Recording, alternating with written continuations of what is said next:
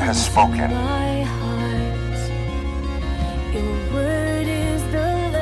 We will do. And we will understand. Asa Shama. Find myself here on my knees again, caught up in grace like an avalanche.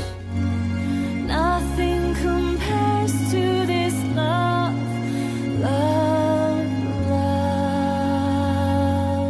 Father, I thank you for this church family. I love this church. I love what you're doing here. I love how you're causing us to grow in knowledge of you and intimacy with you as a family. And I'm hearing individual victories constantly. So God, I pray and I ask that today you cause us to be aware of your truth. God, I pray every person here knows how much they matter to you. And I pray every person here knows that they've been called to live a life that's beyond themselves, that fulfills a destiny and a hope for others.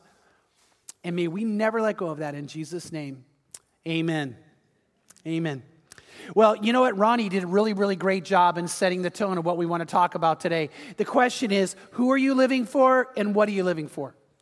Who are you living for and what are you living for? You and I ought to know that right away. We ought to grab hold of it. And so as a Christian, we know we're living for the Lord. But here's the thing. That not only applies to you and I individually, that applies to our church.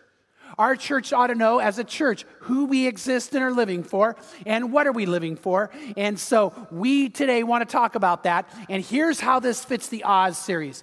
When you and I are living for the right thing and we're doing the right things, your life will soar above. Your life will have meaning. Your life will have clarity. By the way, we as a church will have clarity and focus and direction in what we need to do and what we need to accomplish and how God wants that to occur. You'll know that in your life. It's vital we have that kind of clarity. When things aren't clear, you can get lost and you can end up wandering versus living a life that's effective, a life that has meaning to it.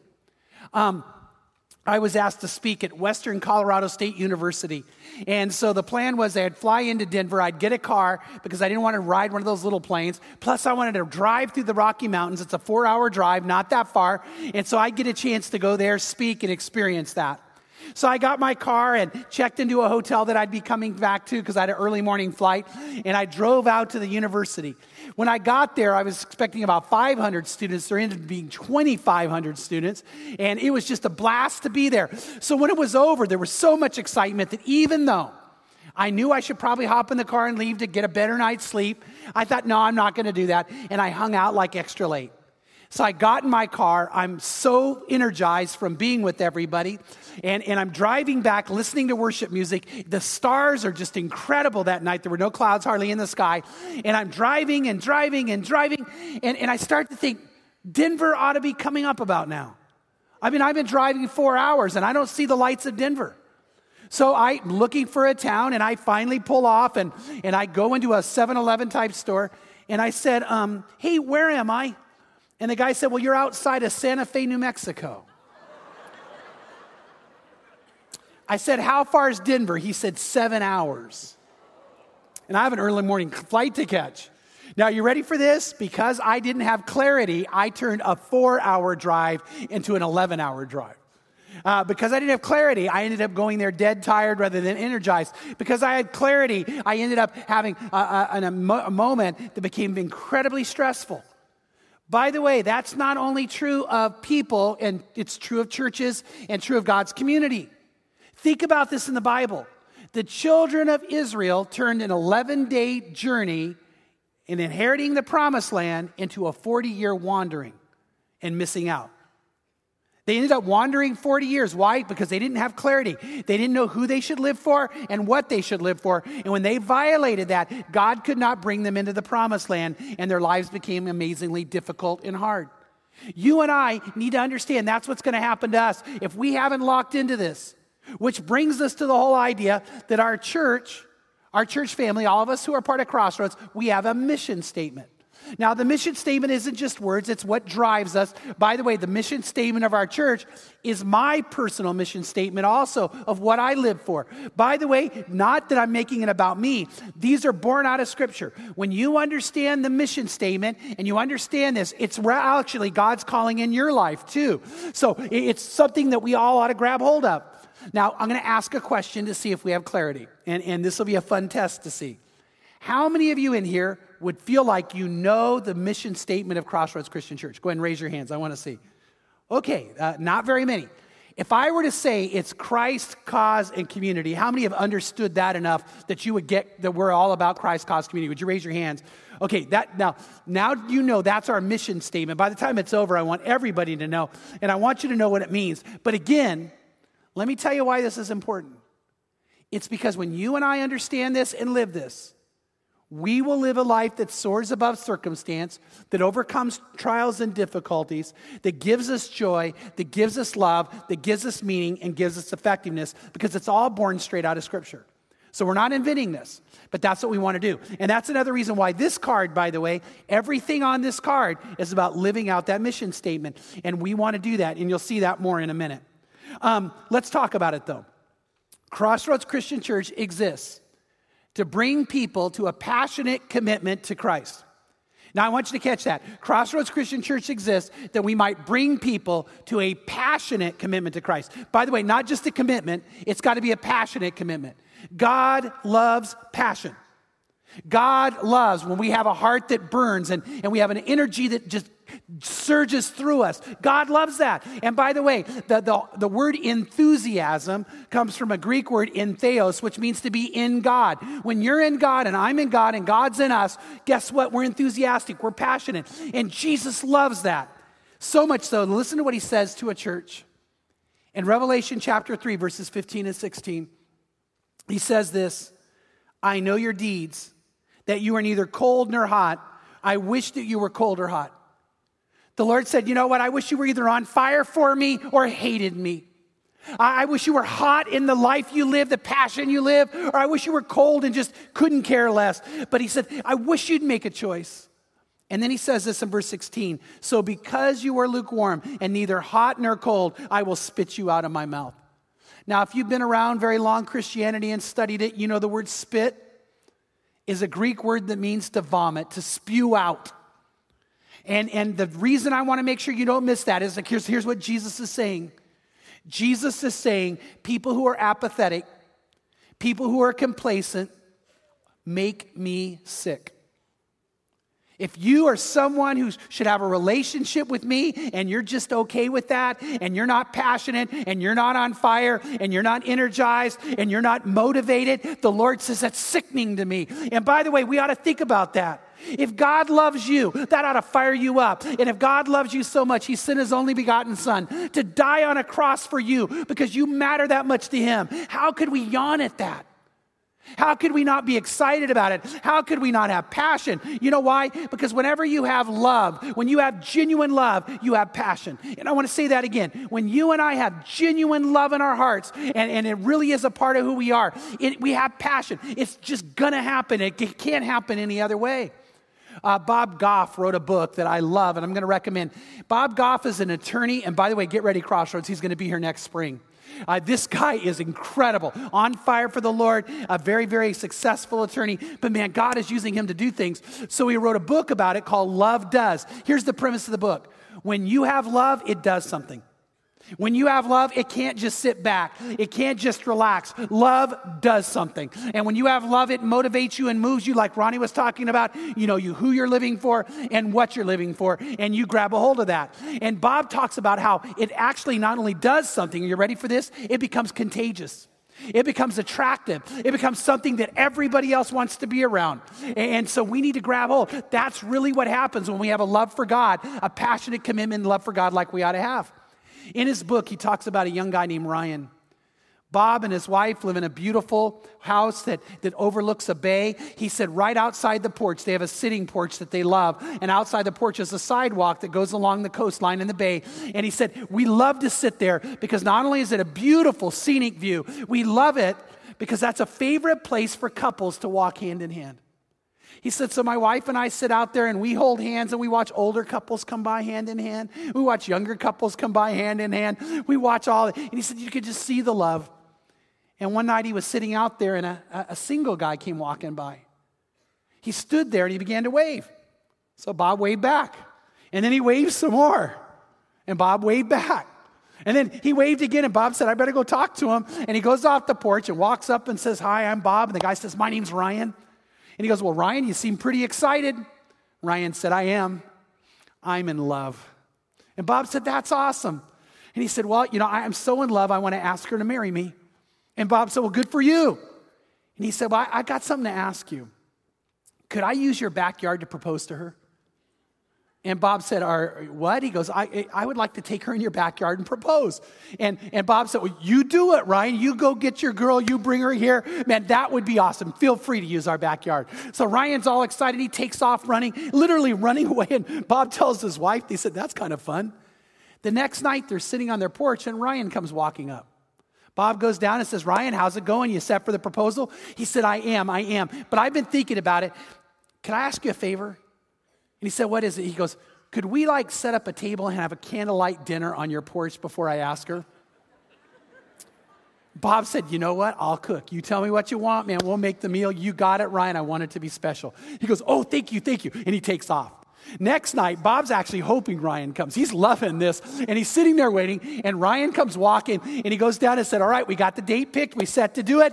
And Ryan said, yes, I've got the date. And would this date work? And Bob said, yes. And then he said, but I got something to ask you. He said, can I invite 20 friends? And could they do the serving? And Bob goes, do it, man. Take it over the top. And he goes, well, then I've got something else I want to ask you.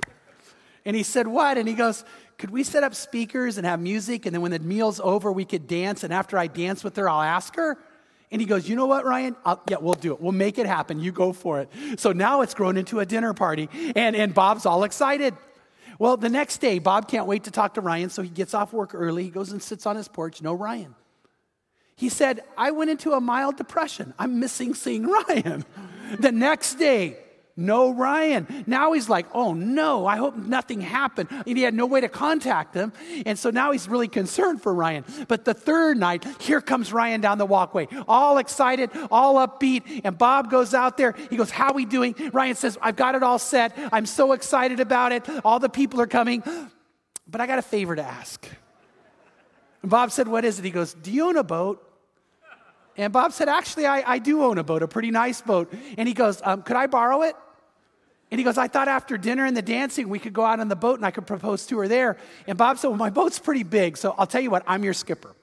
And we'll use my boat. And Ryan's like, yes! And he takes off, and now they've got the date set and everything set. But Bob thinks this is not enough. Bob's so caught up in this, so grabbed by this. He goes into his house, and he calls a man he knows who heads the whole Coast Guard unit in their area.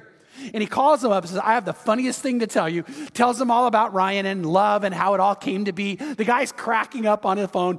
And he said, how would you like the Coast Guard to be a part of the proposal?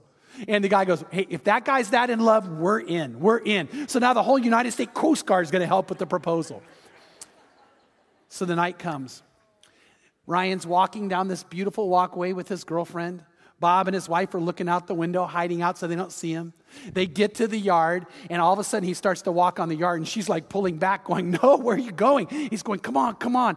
And they open a gate to a stranger's house, and she looks on the porch, and there's a beautiful table, candle lit, ready for their dinner.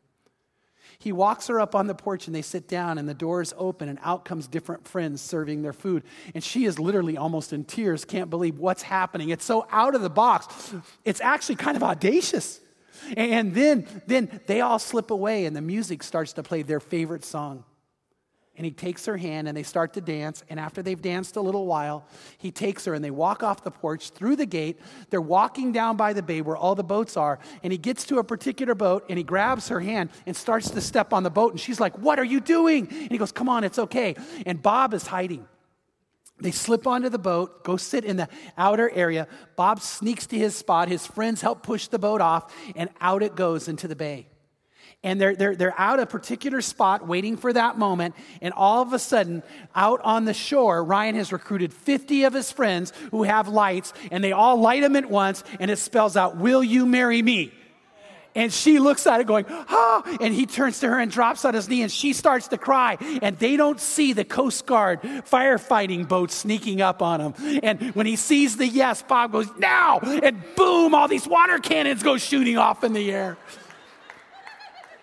And here's the point. You ready? Bob said this. Bob said, you know what love does? Love becomes contagious. Love becomes embracing. Love becomes infectious. Love becomes whimsical. Why? Because it's intentional and strategic and out of the box and beyond anything. What is he saying? Love's passionate. Now, you ready? Bob said this too. He said, Ryan's love was so contagious, I wanted to be around Ryan. And I want to say this, and I mean this. When you have a passionate love, God wants to be around you. I'm not kidding. I want to say it again. When you have a passionate love for God, God himself wants to be around you. That's how he feels about you. Now, we want you to have that. I want you to have it. But most of all, you ready? You were made for this. That's what you were made for. And when you're not living that, your life will always have missing pieces, huge holes in it. Now, what does it mean to have a passionate commitment to Christ? Well, it means three things. And I have it in your notes, and I want to have you catch this. The first one is this. It means you love him. Now, that probably, some of you go, okay, I got that one. But catch it. You love him. And you have that be the motivation of your life. Ronnie read this passage to you. I want you to hear it again. 2 Corinthians 5:14 and 15. For the love of Christ controls us. The word controls there is a Greek word that means it's all-encompassing. It takes over. It's your motivation. Now you catch the love of God becomes my motivation. That's what motivates me to do what I do or not do certain things or act when I should. God wants that for you. For the love of Christ controls us, having concluded this, that one died for all, therefore all died. And he died for all so that those who live might no longer live for themselves. Now, I do not live for me and you do not live for you. If this love controls me and it controls you, by the way, if this church is controlled by the love of Christ, we exist for him. We know who we're living for and what we're living for. And it's who is him. And it says, we do not live for ourselves, but for him who died and rose again on their behalf. And if you're brand new here, I know you're probably wondering, what? See, here's what you got to grab. This is not a religion. This is anything but religious. This is all about a love relationship with God, and it becomes the motivation of our life. And by the way, we don't just love him. We love him with everything we have. That's why Jesus in Matthew chapter 22 was asked this question. What is the greatest commandment in the whole law? What's God's greatest expectation? And what did he say in verse 37? It says, you shall love the Lord your God with all your heart, not some of it, an all-encompassing love, all your heart, all your soul, and all your mind. And this is the greatest and foremost commandment. Now, you ready for this? When I have a passionate commitment to Christ, I love him with everything I have. And my motivation in life is the love I have for him. And now catch this. We're motivated by this love. It's everything about who we are. And the third thing is this. It's a first love. It's a first love. Jesus in Revelation chapter 2 was talking to a church. And it says in Revelation 2:4, to a church, but I have this against you, Jesus says. I have this against you, that you have left your first love. Crossroads, now if you're visiting today, I'm glad you're here, but for Crossroads, you ready? I pray and hope that Jesus never says those words to us. Don't you agree? Nobody here wants him to say that. We have to have a first love. And God looks and says, that's what I want. By the way, if I have a first love for God, then that means my life is energized and revived and excited. It becomes audacious and whimsical. It becomes so powerful it can conquer everything. And God wants it. And it comes out in lots of different ways. By the way, it comes out in the way we worship. We want to be a church that worships God because we love God. And by the way, I love our worship music, but that's not why we do it. Why do we do the worship music? Because God loves the worship music. It's about us singing to him and praising him and lifting up. And by the way, why do I lift up hands? Do I go, hey, this makes me feel better? I don't walk through the mall going, hey, everybody. We do it because we love him. He loves it. He loves it. And by the way, I walked in the back room to see my grandchildren before we came out, and Eleni ran around and goes, "Papa," and threw her hands in the air. And I thought, oh man, I love you. You just soared to the top of the will. And God loves it. When you have a love for God, he wants to be with you. And we worship that way. We get excited that way. And by the way, something else about it, don't miss this. We also want to be in the Word. When we have that kind of love for God, we desire desperately to be in the Word of God and to have that be true to who we are. And so, I want you to catch that. Now, before we do, I want you to read a verse of Scripture that just blows my mind. Isaiah 57:15, it says, "For thus says the one who is high and lifted up, who inhabits all eternity." That's God, by the way. Did you realize what this is about to say? The eternal one who lives in eternity wants to live with you. That's what we're about to read. The eternal one who lives in eternity wants to live with you. Isaiah 57, verse 15. "For thus says the one who is high and lifted up, the one who inhabits eternity, whose name is holy. I dwell in the high and holy place, but also with him who is contrite and lowly spirit, to revive the spirit of the lowly and to revive the hearts of the contrite." Do you know what that says? God says, I inhabit all eternity, but when you love me, I want to be around you. And when I'm around you, you're going to be revived. You're going to be energized. You're going to have power in your life. And so we worship him and want to spend time with him because of that. Now, when we do, the best place to do that is in a place called intentional intimacy. Now, what I'm getting at, again, is the ITEL card. That you and I have an intentional intimacy. Every single day, we want to have a quality time with the Lord based on his word. In John 8:31 and 32, it says this, "So Jesus was saying to the Jews who had believed in him, if you continue in my word," which means you're always in it, consistently in it, "then you will truly be disciples of mine, and you will know the truth, and the truth will make you free." Now, if I love God, I'm going to want to spend time with God. And I'm going to want to be intimate with God. And so I hope that's what you are. And why do we ask you to look at this and fill this out? Because it's about living out this life with God in an incredible way and having intentional intimacy with him. And so you know what? When I get up in the morning, and that's when I happen to do my time, you can do yours when you want. Every single day, I typically grab a cup of coffee, walk outside and pray. Then I go to my desk and I open up God's word and I just ask him to speak to me. And by the way, today was my 3,660th straight day of not missing a day with God. And I love it. Now, I've shared it before, but if you're brand new at this, the first 100 days, there were some days where I went, I don't know if I want to do this. But after the 100 days, for some reason, God did something in me and it changed me. And now it's my favorite moment, my favorite time. It's more intimate than ever. And so I talk with him. I read his word. And when I'm done reading the word, I ask him to show me things and I jot them down. I take notes on what God's telling me. And I know some of you go, I'm not a writer. I'm not a journaler. I'm going to tell you, do it anyway. Here's why. I can't tell you the number of times I started writing and God all of a sudden started moving. I grabbed that pen or I typed it in my iPad and I became more focused and God started stirring. And you're going to start hearing from God like you never have before. Why? Because you're intentionally intimate with him. It's a date with God. And by the way, I can tell you this. I love spending time with Pam. But the other day, she looked at me and said, we haven't been on a date in a long time. And I said, Pam, all the month of July, we were together almost every single day. And she looked at me and said, that's not a date. Wives, is that a date? No. And if I go to my wife and said, I want to take you on a date, you know what? That becomes intentionally intimate. It becomes joyous, right? And you and I need to have dates with God. He wants to be with you. He wants to share with you. He wants to have that in your life. And so you know what? When you do that, you're truly his disciple. And then you are going to know the truth. The truth will make you free. So that's the first thing you need to do, is you need to understand that it begins with you and I. Number one is you need to love him. And I don't think I hit it as well. Number two, you need to live life with him. Number two, you got to live life with him. You have to spend time with him. And so if I have a passionate commitment to Christ and you're looking at your nose, it's number one, I love him. Number two, I live life with him. Number three, what happens? I start to become like him. If I love God and I live life with him, I start to be like him. Now think about this. The more time I spend with God, the more he starts to put his nature within me. The more I become conformed to the image of Christ. The more I become a godly person, which means I take on God's love and God's care and God's desires. The more I become Christ-like. And when we become that way, it's one of the best compliments anybody could ever pay you. During VBS, they had the closing program, and I was the main speaker at the end. And so what happened is my son Tim introduced me, and I came walking out, and sitting right up here was Bonnie Yoder and her 4-year-old son Josh. And as I walked out, he hit her and goes, Mom, is that God? Is that God? And I went home and told Pam, guess who I am? And, you know what? It's about being like him. In Matthew 10, 24 and 25, Jesus said these words, a disciple is not above his teacher, nor a slave above his master. It is enough.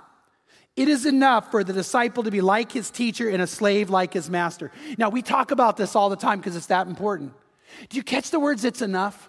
In other words, I don't need more in life. Now, God may give me more in life. God may bless me beyond this. But I could tell you, this is what life's all about for you and for me.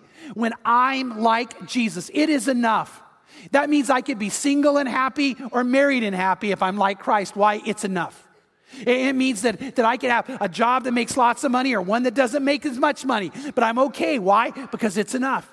I could live in the big house and be happy or the apartment and be happy. Why? Because if I'm like him, it's enough. I could be in the prison or the palace. If I'm like him, it's enough. And by the way, enough doesn't mean it's settling.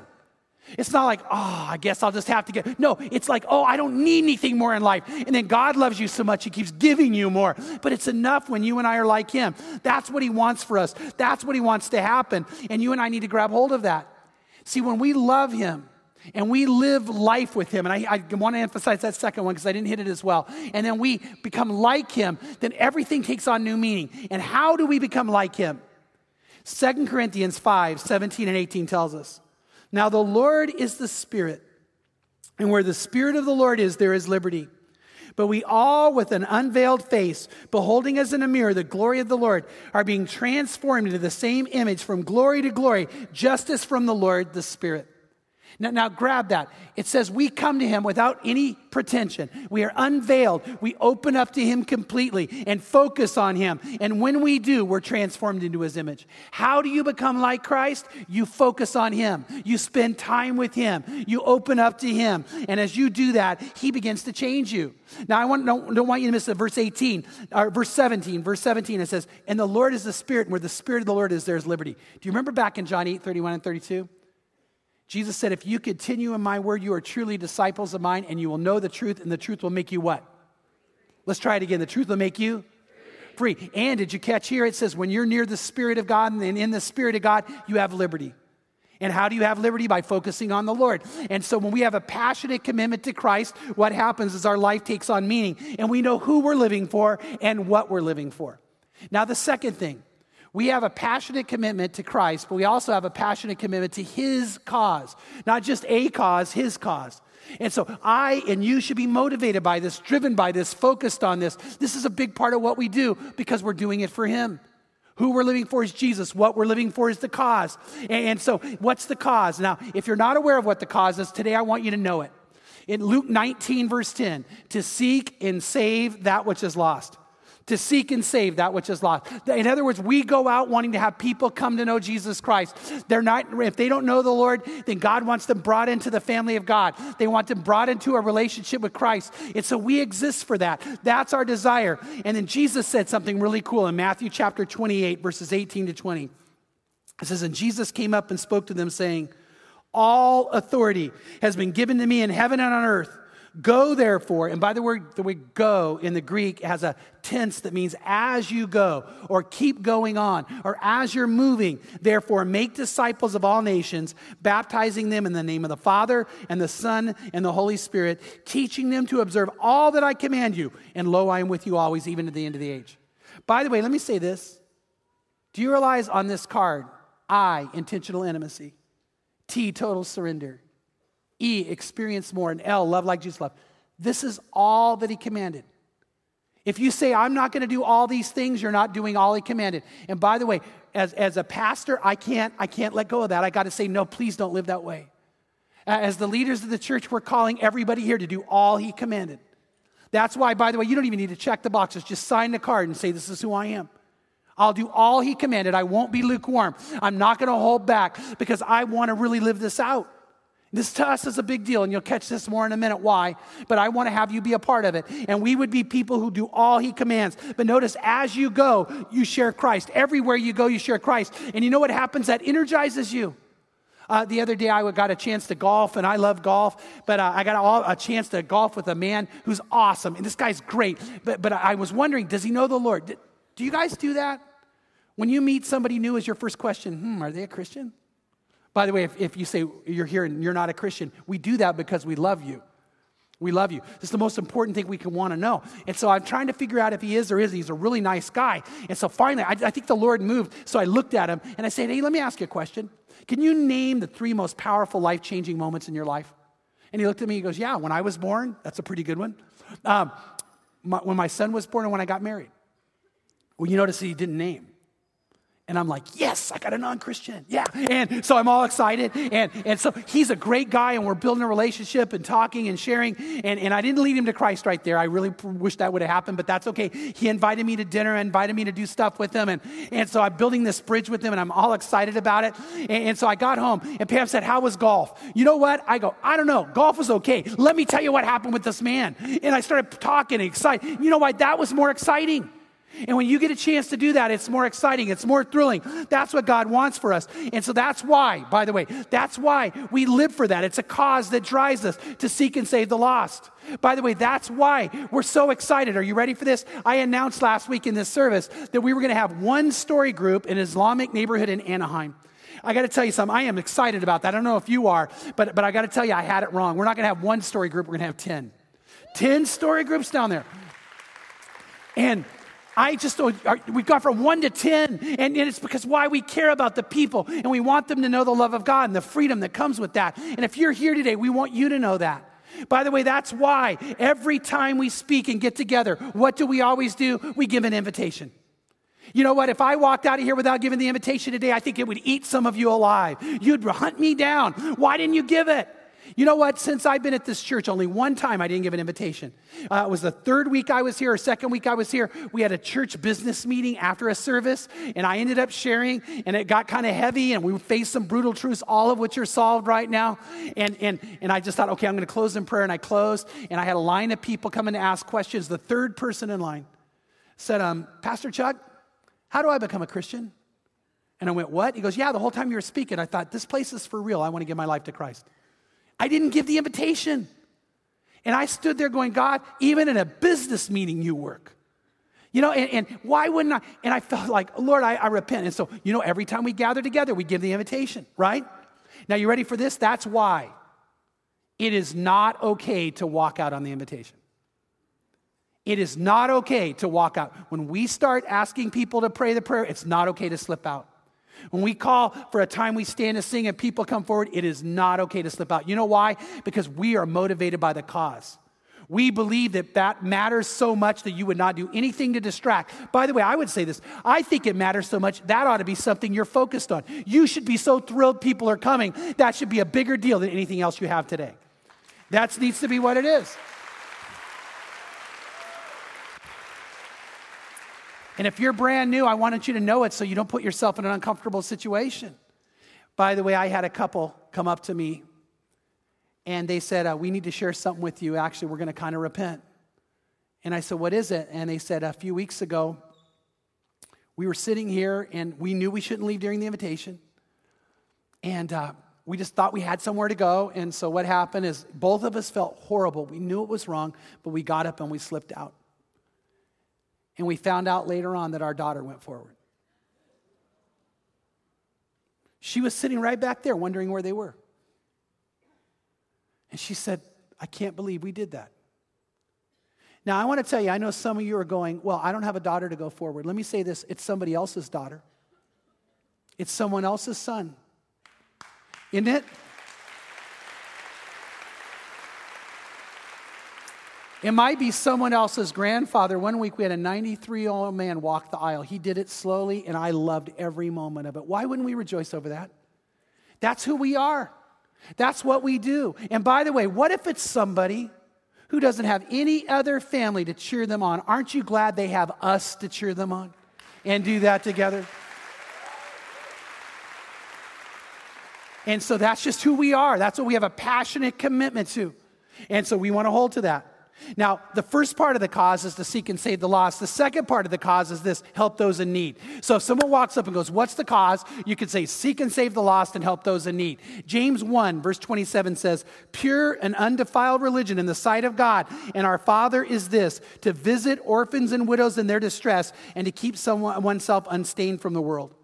Part of the cause is we help people in need. We help those who are under-resourced. Jesus in Matthew chapter 25 said in the very last day, on Judgment Day, he would gather the sheep and the goats.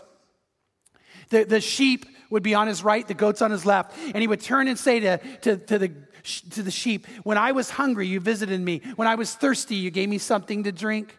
When I was in prison, you made sure I was comforted. And he says, that's what we do. And you know what he said? He said, that's what's going to matter in the end. And they're going to say, Lord, when did you do that? When did we do that for you? And he's going to say, as you did it unto the least of these, you did it to me.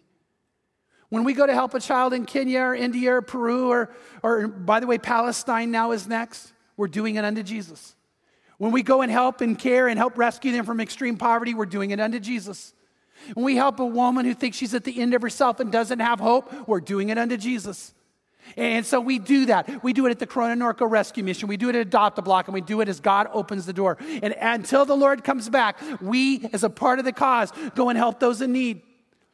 Most of you already know that in Africa, we right now are up at around 500 children we have rescued from extreme poverty. And here's what I want you to know. Yeah, praise God for that. We give them first the message of Jesus because we know, quoting Rick Warren, it's more important to give somebody something to live for than something to live on. And so we want to give them something to live for. We want to give them Christ. But then once they found Christ, we want to give them something to live on. Their food, their clothing, their medical care, all those kinds of things so they have hope. And education. And we have a gate that we just are getting ready to take down. By that we mean this. We mean we're actually getting property ready to expand our work and to do more so more children can be let in. And if you go outside, you can see a picture of that gate because that gate haunts us a little. There are kids on the other side that want in. And during our last Kenya trip, Lisa Mitchison walked over to the gate while all the other ministry was happening. And the reason it's up right now is it just creates security. We can't just tear it down and go chaotic. And so she's standing at the gate talking to the kids, and they're all talking away. And a little boy is about 3 deep. He's jumping like this. And he said, I'm going to be in there soon. I'm going to be in there soon. And she said, you are? He said, yeah, our family had our interview. And we do background check. We check these kids. We make sure it's the right move and beneficial for them, the family. And so and here's the thing. The minute he had the interview, he believed that it'll be very, very soon he'll get in. Isn't that pretty cool? You ready for this? He'll get in if you sponsor him. We have 353 children we need sponsored, $35 a month. When you walk out all across the lobby, there are pictures of children who need to be sponsored. We're going to take our number up close to 1,000 kids rescued. $35 a month gives them the message of Christ, gives them clothing, food, and an education. And here I want you to know, this is not just some nameless child. They're going to know you did it. I did ask Lisa, I said, tell me that child's name. She said, Chuck, it was so chaotic I couldn't get his name. And I thought, because I'd love just to say this little boy. And then it hit me. Why would he even need that? Because the key is, don't we want to sponsor all those kids? Don't we want to make sure every one of them has hope? And by the way, let me tell you how personal this is. The little girl we take care of, Jedidah, she went up to Lisa and she said, tell Chuck and Pam, I'm going to be a doctor. Now, here's the thing. She doesn't realize I'm the senior pastor. She just knows I'm a part of Crossroads. Do you know what those kids talk about in that slum in Kenya? That Crossroads cares. And they'll know you by name. You'll matter to them more than you know. You might go, okay, I can't remember my child's name. They'll know yours because it's very personal. And by the way, if you choose to, you can go on a trip and you will meet that child. They'll look at you in the eye and thank you. You'll get to know them and develop a relationship. And by the way, that's there. Here's the thing. After the service today, my prayer is you're going to go out. There's about 200 children left, and all 200 will be taken. If you have to wait in line, do it. But if you can afford it, do it. I know there are some of you who legitimately can't afford it. That's about 5% of our church family. 95% of us can. We can do it. We can take care of these kids. Why do we do it? Because we know God has called us to seek and save the lost, but also to care for those in need. And so that's got to be who we are. Now, I'm going to skip the next passage and jump into the last section of the sermon. Here's it. We have a passionate commitment to Christ, to his cause, and to his community. I want to ask you this. What is Jesus' community? What is Jesus' community? It's the church. It's the church. Jesus died for the church. Jesus founded the church. Jesus says the church is his bride. Jesus says the church is his body. His community is the church. He loves the church. He thrives for the church. He's coming back for the church. That's what Jesus loves. And you know what? We need to have the same passion for the church he has. I want you to know that that's something God's great desire, that you and I would understand that. The word church comes from a Greek word ekklesia, which means the congregation or a community of called out ones. The idea that we gather together in community and share life together around Jesus is what he wants us to do. He's created us to share this with him. He sees it as a high priority. We never miss meeting together. In the letter to the Hebrew Christians, the author was writing to a group of people. If they were caught meeting together like this, they would be imprisoned, most likely be tortured, and very likely be killed. And do you know what he told them? He said, don't miss meeting together. Even if it's chance you could be imprisoned, even if you could be tortured, even if you could be killed, you never miss the church gathering together, the called out ones. It's that important. Hebrews 10:23-25 says, let us hold fast the confession of our hope without wavering, for he who promised is faithful. And let us consider how to stimulate one another to love and good deeds, not forsaking our own assembling together as the habit of some, but encouraging one another as all the more as you see the day drawing near. The day is the coming of Christ. Did you see what he said? Do not give up gathering together. Don't fail to meet together. You know why? The church exists so we would love each other, so we would come and share life together. And in 1 John, John begins to talk about how you know you're really saved. Now, here's the point. He says, I want you to know that you have complete assurance that you're in a relationship with Jesus Christ. One of the things he repeats over and over again is you know because you love other members of the church. You and I know because we love other members of the church. 1 John chapter 4, verse 7 says this, but let us love one another. For love is from God, and everyone who loves is born of God and knows God. The one who does not love does not know God, for God is love. By this, the love of God was made clear in us, that God sent his only begotten Son into the world so that we might live through him. In this is love, not that we loved God, but that he loved us and sent his Son to be a propitiation or a substitute for our sins. Beloved, if God so loved us, we ought to. Now I'm going to stop there. I would think what he would say next, we ought to love God. If God so loved us, he gave Jesus Christ, we ought to love God, which, by the way, we should, but that's not what it says. If God so loved us, we ought to love one another. If God so loved us, we ought to love one another. That's what God is saying here. You know why? If God so loved me like that, then you ought to see me as valuable and love me. And if God so loved you like that, I ought to see you valuable and love you. And by the way, regardless of how you act. You might say, well, there's some people at Crossroads, man, they don't act very good. I mean, they're hard to get along with. Well, that gives you a chance to practice unconditional love. God loved them anyway. He loved you anyway, so you should love them anyway. By the way, I'm sure you've never been hard to get along with, right? But you know what? We don't come here because we're perfect. By the way, let me say, we don't come here because we're perfect. We come here because he's perfect. We do that. See, it's about the Lord. And if we understand this, if God so loved us, we ought to love one another. That's what he says. That's just who we are and what we do. Verse 12, no one has seen God at any time. If we love one another, God abides in us and his love is perfected in us. The only way God's love is truly going to abide in you and me and be perfected in us is when we come together and love each other the way we should. That's the passion for community, that we love each other that way. 1 John 4:19, if you want to skip down, says this, we love because he first loved us. If someone says, I love God and hates his brother, he's a liar. For the one who does not love his brother whom he has seen cannot love God whom he has not seen. And this commandment we have from him, that the one who loves God should love his brother also.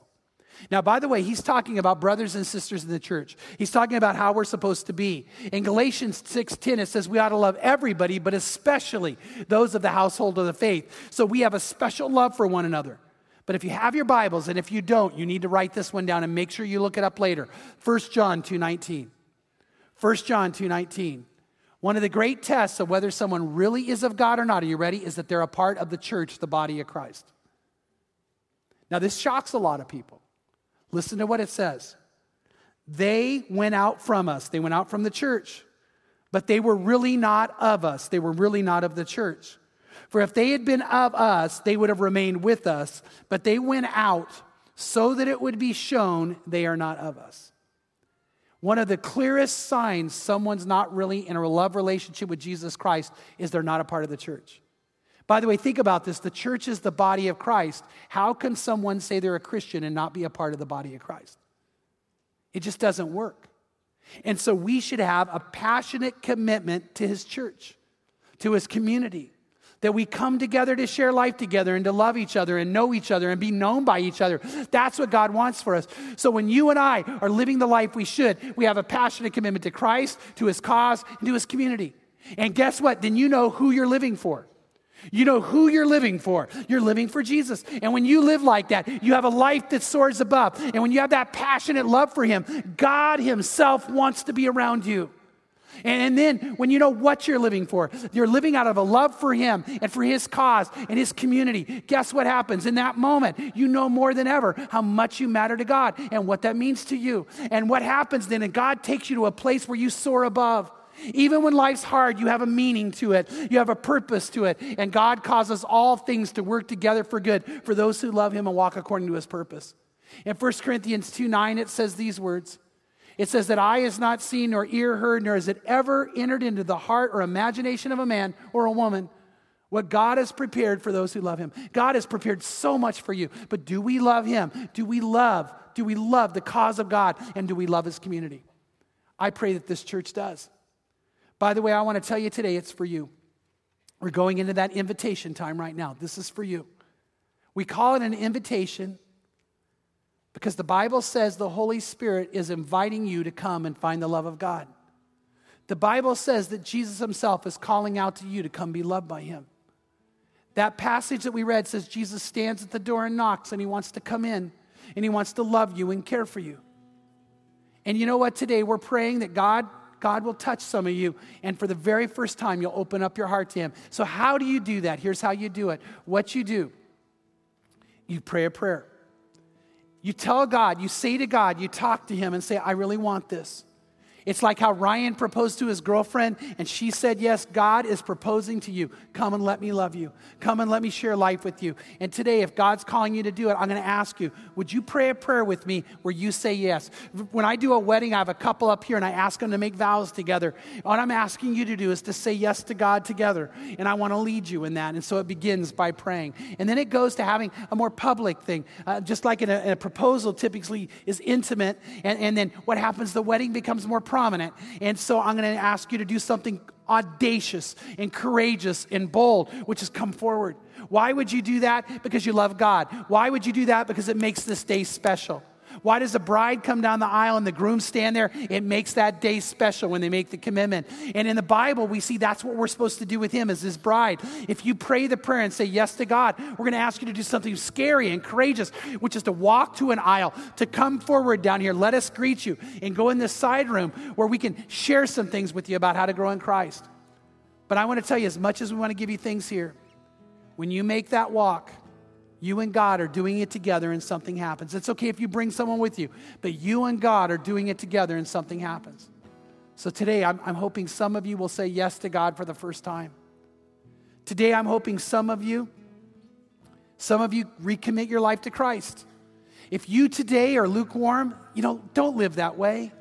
By the way, God does love you, but he just sickens him that you could have so much more. So why not open up and let go of anything that's holding you back? Hurt, pain, maybe it's just you got lost, I don't know. But open back up to God and recommit your life to him. Pray that prayer and make that walk again.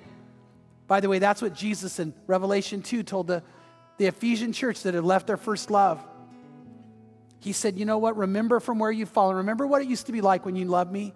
Repent, pray a prayer, and then do what you did at first. Start that walk again. Today, if you are a Christian, but you need to recommit, I'm going to ask you to come. Today, if you've never been baptized, what Jesus calls for us to do, he said to go into all the world and make disciples, baptizing them. We need to baptize those who want to be baptized and choose to be baptized. If you've never done that, I'm going to ask you to come. So my prayer today is there's some of you who are going to open up to God for the first time. Some are going to recommit, and some are going to say, I'm going to take the next step. Let's pray together. Father, I praise you and thank you for your love. I praise you and thank you for your love. That love that caused you to send Jesus Christ to the cross for me and for everyone else here. That love, Lord, that controls and motivates us and causes us not to live for ourselves but for you. That love that causes us to live a life that causes us to rise up and soar. And I love it. And God, I pray today this is the church that loves you with the first love. And I pray, oh God, that this is a place right now where you're seeing we have a passion for you. And God, we want to open up more than ever. Come be with us. I ask for your Spirit now, oh God, more than ever to move in this room. And I pray for anyone who's hurting right now, oh God, that you would touch them, that they would feel your presence and feel your touch and know your love. And I pray they'd want to open up to you, to be healed, to be revived. God, I pray if it's fear that's got somebody here and worry, they're literally have anxiety. God, I pray today they would open up to you. And I pray you would fill their hearts with your love and your peace and your joy. God, if there's someone here who's hurt today, they were told something that just broke their heart. They can't seem to get it out of their mind. They're not sure what to do next. Oh God, I pray they would now open up and turn to you. Father, I pray also for anyone today who's a Christian, but they're not living 100% sold out. Oh God, I pray right now you'd stir and touch them. And I pray they would open up to you. I pray they'd sense you. And Father, I want to pray today that they would say yes to you again and renew their commitment and be revived and be on fire. And Lord, I want to pray today for anyone for the first time. This is the first time they've ever thought about doing this. They're sensing your presence. They can feel you on them. God, I pray they're going to open up right now. And nothing's going to be the same. And I pray for a man who's sitting here today, and Lord, his life has been hard, and he's made bad choices, but he needs to know that not only do you love him, you're going to make him brand new. You're going to take the weight off him now, and it's about to be his. He is about to know your love. So I ask, oh God, that you pray right, that you touch us as we pray, that you move in their hearts, and as they pray, you say yes. I want to ask that we keep praying. And if you're right with God, would you pray for anybody who needs to pray this prayer? But right now, I'm going to lead that prayer. I'm going to ask you to start this new life with God or renewed life with God by whispering this prayer with me. So let's whisper it together. Say these words. Say, Lord Jesus, I know you love me. And I know you died on the cross to forgive me of my sins, to heal me of my hurt and my pain, to free me from my fear, to make me alive, to make me brand new, and to make me yours. And I say yes. Yes, I want you, and yes, I want the life you have for me. So I open my heart to you. Please fill me with your love and fill me with your Spirit. And help me be who you created me to be. And help me live the life I'm meant to live. Because I'm yours. I'm yours. In Jesus' name, amen. And if you prayed that prayer, praise God.